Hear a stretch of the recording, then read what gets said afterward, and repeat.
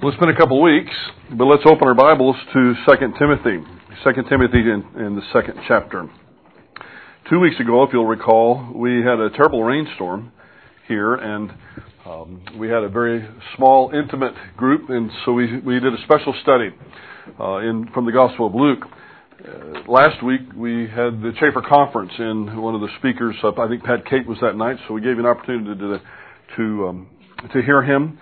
So let's swing back, just in terms of at least reading the text, to chapter 2, verse 1. We'll be in verse 8 tonight, but let's swing back to chapter 2, verse 1 to remind you where we are. Remember, this is written right before Paul is to be executed in Rome by beheading as a martyr for Jesus Christ. In verse 1 of chapter 2, the apostle says, "You therefore, my son, be strong in the grace that is in Christ Jesus. And the things which you have heard from me in the presence of many witnesses, these entrust to faithful men, who will be able to teach others also. Suffer hardship with me as a good soldier of Christ Jesus. No soldier in active service entangles himself in the affairs of everyday life, so that he may please the one who enlisted him as a soldier. And also, if anyone competes as an athlete, he does not win the prize unless he competes according to the rules. The hard-working farmer ought to be the first to receive his share of the crops. Consider what I say, for the Lord will give you understanding in everything." And now in verse 8, Paul says, "Remember Jesus Christ, risen from the dead, descendant of David, according to my gospel." Timothy was in the midst of difficult times, which were soon to become more challenging. Paul knew this, and so he prepares Timothy by encouraging him to remember the resurrected Christ. All of us have problems that come up with relative frequency. If we are to get our focus on the problem itself, the problem will easily overwhelm us. But if we view that problem through the lens of Jesus Christ, with one eye on Him, actually with both eyes on Him, and see the problem behind Him, then it's going to work out well. But if we just view the problem is going to defeat us. Paul reminds Timothy that he doesn't worship a dead prophet. He worships a risen Savior. The resurrection of Jesus Christ is the epicenter of Christianity. Without it, there is no Christianity. But with it, there is no viable faith but Christianity. Some of you may have studied world religions, and it may become extremely overwhelming. What is it that the Buddhists believe? What is it that the Hindus hold to? Now, what's the difference between Hinduism and Buddhism and Islam? And then that's just the biggies. What about all the hundreds and hundreds of minor groups? And it can be overwhelming at times, but it doesn't need to be. You see, it all boils down to the person of Jesus Christ. That's what it all comes down to. Because if Jesus Christ was resurrected, Christianity is the only viable faith, period. Because He claimed to be the only way to the Father, and then He proved that by virtue of His resurrection. Now that's either true or it's false. If it's false, then reject it entirely and pick whatever suits your fancy. But if it's true, all the other faiths pale, not just into insignificance, but into oblivion. Aldous Huxley thought that philosophy's greatest problem was the problem of death. But the solution that he proposed comes up a bit short, I think. He says this, and I quote him, "Ignore death up until the last moment. Then when it can't be ignored any longer, have yourself squirted full of morphine and shuffle off in a coma. Thoroughly sensible, humane, and scientific, eh? Well, not really. It doesn't do anything for me." Sadly, a man who was considered the brightest of a bright family rejected Christ, rejected God altogether, and became a secular humanist. Huxley's solution to death was anemic as he was as a person. But he's not the only one. Sigmund Freud was the same way. Sigmund Freud had a deal with his doctor that as soon as it became clear that he was on a downhill struggle and he wouldn't recover, he had the doctor promise him that he would shoot him full of morphine, enough morphine to kill him. And that's exactly what happened. Neither one of them could handle death. I do agree with Huxley in this. And that is, we can talk about all philosophy's problems, but one of these days there is going to be death for all of us. And whatever philosophy you hold, whatever theology you hold, it better handle that issue, or it is worthless. and Huxley's philosophy was worthless. I can't imagine living on this planet with the problems that we go through every single day, thinking that one day I'm going to draw my last breath and that's going to be the end of it. I won't even realize that I ever existed. There'll never be another thought. There will be no consciousness that I existed in the first place. That's no way to live. But how do I know that that's not the way it really is? The reason I know that is because someone has come back from the dead to tell us that that's not the way it really is. I'm not talking about people that come back and they've been in heaven for 45 minutes or 90 minutes or an hour, whatever it is. That's all fine and dandy. But that does not compare. The thing that bothers me, and you better be very careful, there is one that has come back that matters.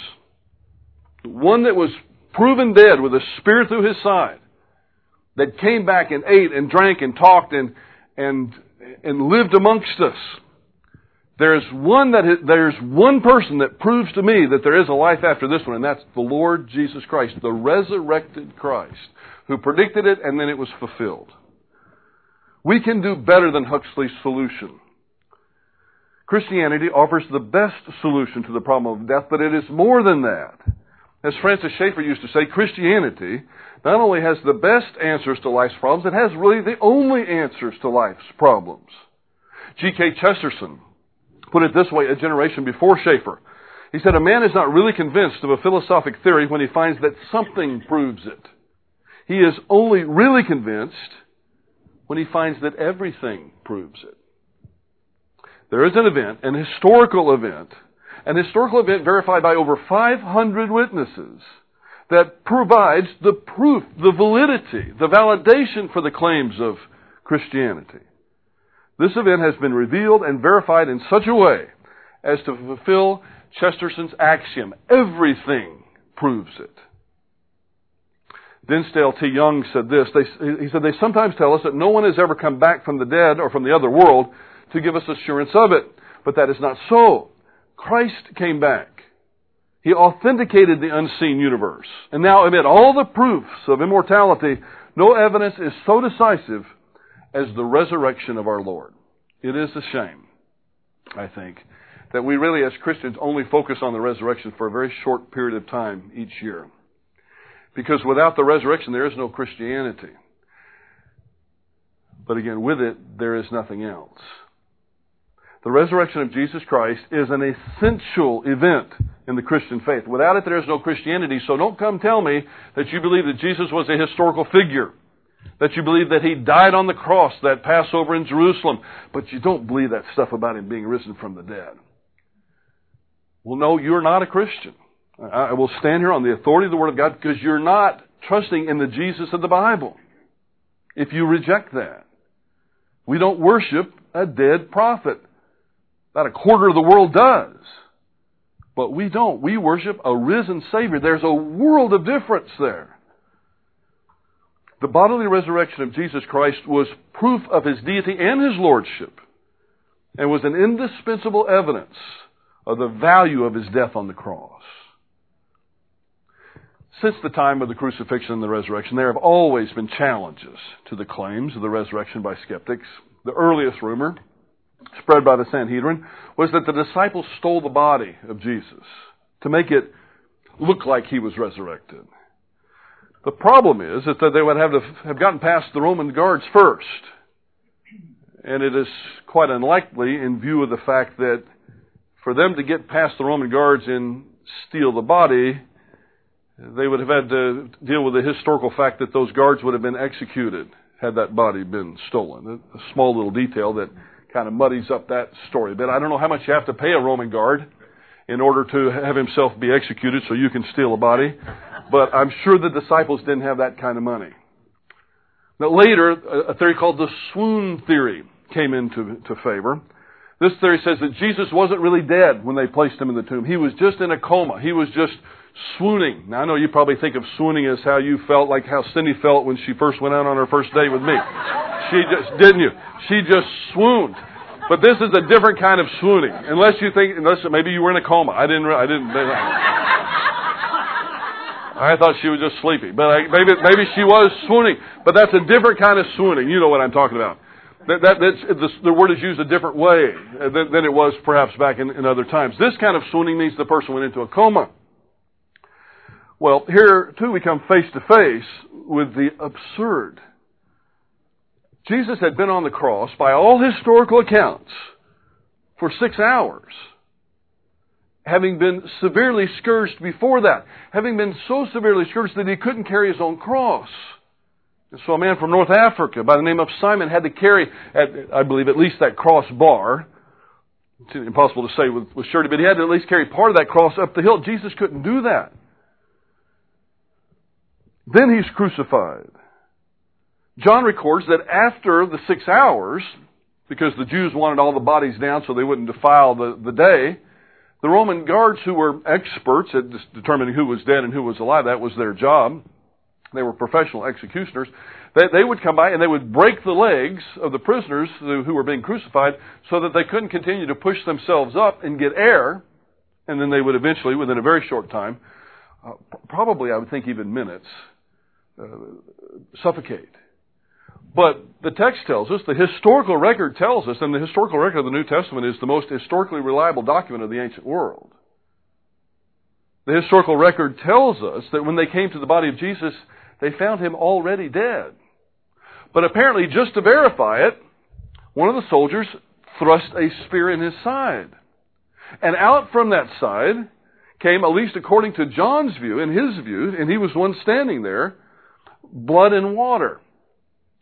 Now, in times past, I've had associations with a variety of different kind of doctors. One was a pathologist, and I asked him about this kind of idea without telling him why I was asking him. And I asked him approximately how long would it take for the blood to start separating out, to where if there was some sort of wound, some sort of injury, that there may appear to be blood and serum. The doctor happened to be a Christian, so he asked me, "Are you asking about the cross?" I said, "Actually, I am." He said, "That's a good question." He said, in his view pathologically, it would be about 45 minutes. It could be more or less, but at least 45 minutes for that process to take place. So Jesus might have been on the cross for 6 hours and 45 minutes. We don't know.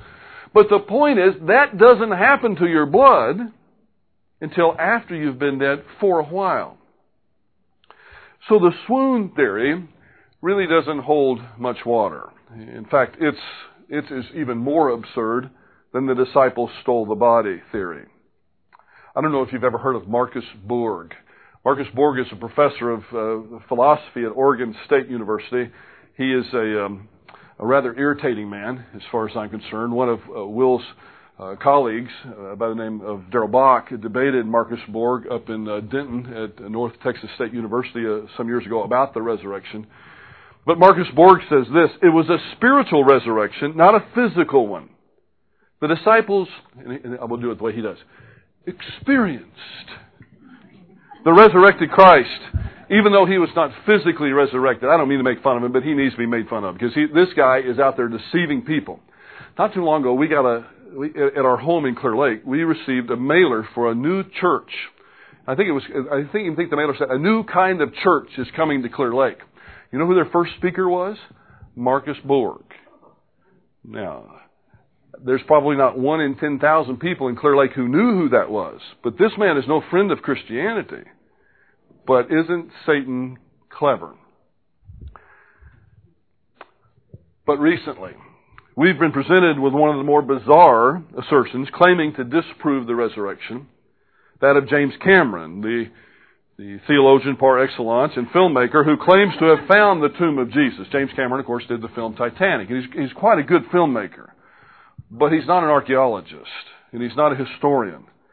In fact, this was something that came across the Discovery Channel. I read yesterday, actually, in part of preparation for this, that the Discovery Channel has pulled all subsequent viewings of that particular special because it has been so thoroughly discredited by people who are Christian scholars and non-Christian scholars and archaeologists alike that it became an embarrassment to them.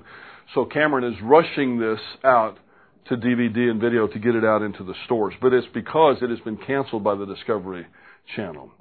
But there are at least 10 reasons why the Jesus tomb claim is completely bogus. For those of you who don't know, Cameron actually he's not claiming to have found it, but he has an archaeologist who claims to have found a tomb is somewhat a couple of decades old that supposedly has the bones that when when bodies were buried in the ancient world, they would decay, and then once the decay took place, they would take the bones, place them in what was a box called an ossuary, and then that box would stay buried for as long as it could stay buried.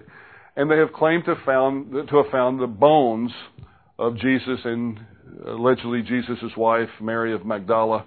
It's unclear to me, and perhaps, Will, you can clear this up. It's unclear to me whether Mary, the mother of Jesus, is supposed to be in that ossuary or not. I read the website. I get conflicting views as to whether they say she was there, but it's really a bizarre type of claim. But there are at least 10 reasons why this Jesus tomb claim is completely bogus. And I offer these to you. First of all, there is no DNA evidence. There is no DNA evidence that this is the historical Jesus of Nazareth. That was the biggest joke from the beginning. Anybody knows up from down or day from night should realize what are they going to compare it with? There's no DNA evidence to prove that this is Jesus of Nazareth. And in fact, the only DNA evidence that they've offered shows that two of the people that are buried in the same area are not physically related. So they possibly could be, they speculate, husband and wife. But that's a pretty big jump to say that this is Jesus of Nazareth of the first century that was crucified in Mary of Magdala. Second reason, by the testimony of scholars both within the Christian faith and from without the Christian faith, the statistical analysis that's offered by Cameron in that particular program is most untrustworthy. This is one of the reasons why the Discovery Channel and ABC is the parent company behind that, pulled that from the air. Third, the name Jesus, or Yeshua, was a popular name in the first century, appearing, get this, in 98 other tombs and on 21 other ossuaries in that same area. So I just want you to realize, why would they pick this one and say this is the Jesus of the biblical narrative? The fourth, there is no historical evidence that Jesus was ever married or had a child. We kind of went through all this with the whole Da Vinci Code thing last year. But Satan doesn't quit. Satan is like a particular political party. They're going to keep on and keep on and keep on and keep on so that nothing ever gets done. Satan is going to keep on and keep on and keep on and try to get us distracted. I don't want you to be distracted by this. I kind of like you to think about it now while I'm going over it and then move on. What I'm trying to show you is that there's nothing to be afraid of. And one of the nice things about this is Dan Enright in our college/high school class is going to cover part of this for these teens and college kids so that they can handle this amongst their peers. The fifth reason why this claim is completely bogus is that the earliest followers of Jesus never called him Jesus, the son of Joseph. Nowhere is that recorded. Not in that particular way. The sixth reason this is bogus is that early church history has always asserted that Mary, the mother of Jesus, lived her last years in Ephesus under the care of the Apostle John. It is unreasonable to believe that her body or her bones were later taken back to Jerusalem for burial. 7, the Talipot tomb, this is what this is called, and ossuaries are such that they would have belonged to a rich family, which does not match the historical data for Jesus. In fact, quite the contrary. 8th, 4th century church historian Eusebius makes it quite clear that the body of James, who's supposed to be buried in this same tomb as well, the brother of Jesus, was buried alone near the Temple Mount, and that his tomb was visited in the early centuries, making it very unlikely that the Talipot tomb was Jesus' family tomb. 9th, just 2 more and I'll leave this. The 2 Mary ossuaries do not mention anyone from Migdal or Magdala, but simply has the name Mary, which was also one of the most common Jewish female names of the time. And 10th, by all ancient accounts, the tomb of Jesus was empty, making it highly unlikely that it was moved to another tomb, decayed for a year's time, and then the bones put in an ossuary. When this thing first came out, I remember Cindy and David and I were sitting at the kitchen table, and we discussed it as families would. And out of the mouth of, used to they say babes, but I'll say teens now, out of the mouth of a teen came perhaps the most damaging evidence for this, and it has to do with number 10. If the enemies of Jesus could have produced the body, they would have done it. And that would have stopped all of this. If he had just said, oh, no, he's not buried there. He's buried right around the corner over here. That stops the whole thing. But they didn't, and they couldn't, because he was physically resurrected. The tomb was empty. Now, that's the difference between Christianity and Marcus Borg of Oregon State. Marcus Borg would say, yes, Jesus was resurrected, but he was resurrected in their experience. It was a spiritual. They so expected him to be resurrected. No, they didn't. They were shocked out of their socks when he was resurrected. They didn't expect him to be resurrected. He had told them he would be, but that wasn't what their grid was. So much so that Thomas has said, listen, I'm not believing that unless I see him. I got to see him and I got to touch him. This effort to discredit the resurrection falls seriously short of the mark. Dr. Gary Habermas says, in light of all the incredible number of problems with the recent claim that Jesus' grave has been found, the time-honored, multifaceted evidence for the bodily resurrection of Jesus is more convincing than ever. Even the early opponents of the Christian message acknowledged that Jesus' tomb was empty, and the evidence for Jesus' bodily resurrections has never been refuted. So much for James Cameron's special on the Discovery Channel. Orthodox Christianity has always acknowledged two things about the resurrection body of Christ. First, and these are extremely important, and I have found in different teaching venues that too many Christians don't have a good grasp of these 2 points. So listen carefully. I'm sure you do, but it never hurts to review this. First, the resurrection body of Jesus was the same physical body in which Jesus was crucified.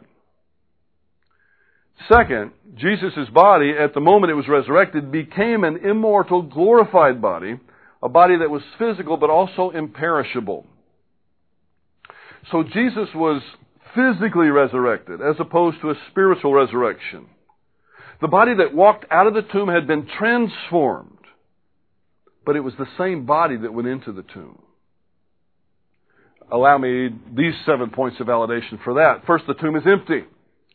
So it's not like they were seeing a manifestation of Jesus. They were seeing Jesus. Second, Jesus was touched and handled in resurrection body. Third, Jesus asserted that his resurrection body had flesh and bones. He says, touch me and see.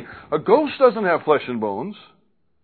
Now, Jesus' flesh wasn't sinful. You know how Paul uses the word flesh when we studied Romans? He in other places, he uses that as a negative term, a term for our sinful body of corruption. That's not what Jesus is talking about here. He's just talking about physical.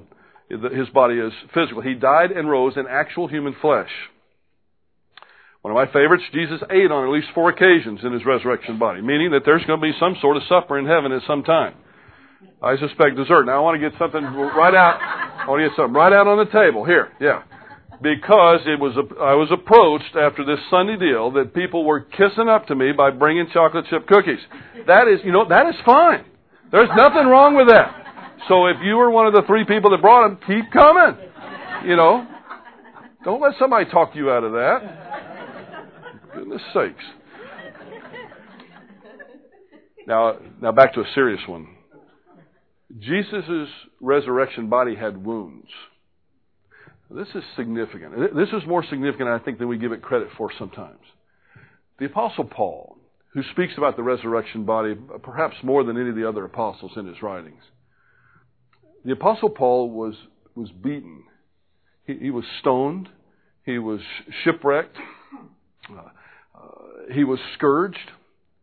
I am 100% certain that when the Apostle Paul was beheaded, that his physical body had scars on it. The scars of service for the Lord Jesus Christ. But there is no indication whatsoever that the Apostle Paul's resurrection body will have scars on it. And I think the reason for that is there is only one individual, one human being that has ever lived that deserves to have scars on his resurrection body. And that's the Lord Jesus Christ.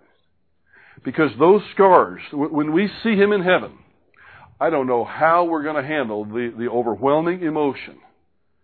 I don't know if you've ever thought of this. When we talk about seeing him face to face, will I dance for you, Jesus, or at his knees will I fall? Will I sing hallelujah? Will I be able to speak at all? As one of my favorite hymns from Mercy Me says. But I wonder what emotion will fill our souls when we glance down and see the nail holes in His feet. And we would look at it when He reaches out for us and we see the wounds in His hands. Because those are permanent memorials to the reason we're there in the first place. We'll never be able to look at Him without remembering what it was that got us there to begin with. He's the only one that deserves to have scars on His resurrection body. The rest of us don't deserve it. It's like in our Sunday morning sermon last week, I hope you caught this, but the point I was trying to make was Jesus Christ had to die alone. Peter might have very well been willing to die. In his soul, he probably thought he was. But Peter couldn't die with Jesus that day. Jesus had to die alone that day. That was a very special event between the eternal Father and the eternal Son. If Peter had died with Jesus that day, then somehow throughout the history, the course of the church, there would be people who would raise Peter as a co-redeemer. They've raised Mary as a co-redeemer. She didn't die with him that day. They raised her as a co-redeemer just because her soul was pierced, as had been prophesied. Can you imagine what would have happened if they would have cut Peter down while Peter was trying to defend the Lord Jesus Christ? No. Our salvation was purchased by one person, and that one person will have the permanent scars to prove it. The rest of us, I'm not putting down what the Apostle Paul went through. I don't want to come anywhere close to the suffering he had to endure. I don't want to come anywhere close. The man that I'm going to be in Pakistan and India with, not too long ago, his brother was taken out and burnt because he was a Christian. People are dying every day because they're Christians. But there will be no scars on your resurrection body, just on His. Jesus' resurrection body is recognizable. Last night I was talking to a student, and the student was asserting with a certain amount of dogmatism that while we will recognize Christ in heaven, there will be no interaction between the rest of us. I don't think you can validate that at all. I don't know what the point is. We're part of the body of Christ. We're all part of the same body. That is ridiculous to think that we won't have any interaction with one another. I think we can actually assert, in view of the fact that Jesus' resurrection body is recognizable, that ours will be recognizable as well. Now that's going to be neat, isn't it? Because most of us, not all of you out there, but most of us would like to have a few flaws corrected. But how that's going to happen, I don't know. But you're going to be in perfect form, but still look like you do right now. That's going to be neat. That's going to be wonderful. And because our body's going to be recognizable just like Jesus' is. Jesus' resurrection body can be seen and heard. Ours will be as well. So, Jesus was physically resurrected as opposed to being spiritually resurrected. In 1 Corinthians chapter 15, verses 12 to 19, the Apostle Paul insisted that if Jesus didn't rise bodily from the dead, then our faith is useless, that we are still in our sins, that departed loved ones are lost, that the apostles are false witnesses, and that he says, we of all men are to be most pitied. Now, people pity us now. I don't know if you've ever heard this, but they do. Bruce, if that's what you need, if you need to believe that there's life after this one to get through it, you just go ahead. It's not for me. But if you need that, you go ahead. Well, go ahead and pity me now if that's what you want. But it's not a real pity. It's not a legitimate pity. But if Jesus is still in that tomb somewhere, then yeah, pity me. But not really. They're to be pitied too, because if he's still in that tomb, they have no hope either. To summarize his argument, Paul claimed that if believers have no future, specifically resurrected body like Christ, then we have no past or present as well. That is, we have no forgiveness of our sins in the past. We have no advantage over unbelievers in the present. So did the resurrection really happen? Well, you bet it did. You bet it did. The tomb was empty. If the Jewish authorities could have produced the body of Jesus, they would have. And they would have ended all this right off the bat. The disciples went from being scared to death to on fire for Jesus Christ. And as Chuck Colson said, men will die for what they believe to be the truth, but men will rarely die for what they know to be a lie. Jesus appeared to over 500 people, most of whom who were still alive when Paul writes 1 Corinthians, in the mid-50s. Had anyone wanted to, they could have simply checked it out with the witnesses. Yes, the resurrection really happened, and it is the epicenter of Christianity. I close with these words by Philip Yancey in his very fine text, The Jesus I Never Knew. He says, the Gospels show the disciples cringing in locked rooms, terrified that the same thing that happened to Jesus might happen to them. Too afraid to even attend to Jesus' burial, they left it to a couple of women to take care of his body. The disciples seemed utterly incapable of faking a resurrection or risking their lives by stealing a body, nor did it occur to them in their state of despair. According to all four Gospels, women were the first witnesses of the resurrection, a fact that no conspirator in the first century would have invented. Jewish courts did not even accept the testimony of female witnesses. A deliberate cover-up, Yancey says, would have put Peter or John, or better yet, Nicodemus in the spotlight, not built around the reports from women. Since the Gospels were written several decades after the events, the authors had plenty of time to straighten out such an anomaly, unless, of course, they were not concocting a legend, but just recording the plain facts. The plain fact is that a man named Jesus lived in the first part of the first century, claiming during his life to be the Son of God and that faith in him was the only way one would ever get to heaven. He validated his claims by virtue of both his words and his works. He predicted that he would be crucified and raised from the dead 3 days later. And it happened. And it is the only thing like it in recorded human history. As difficult times approached, Paul encouraged Timothy to remember Jesus Christ risen from the dead.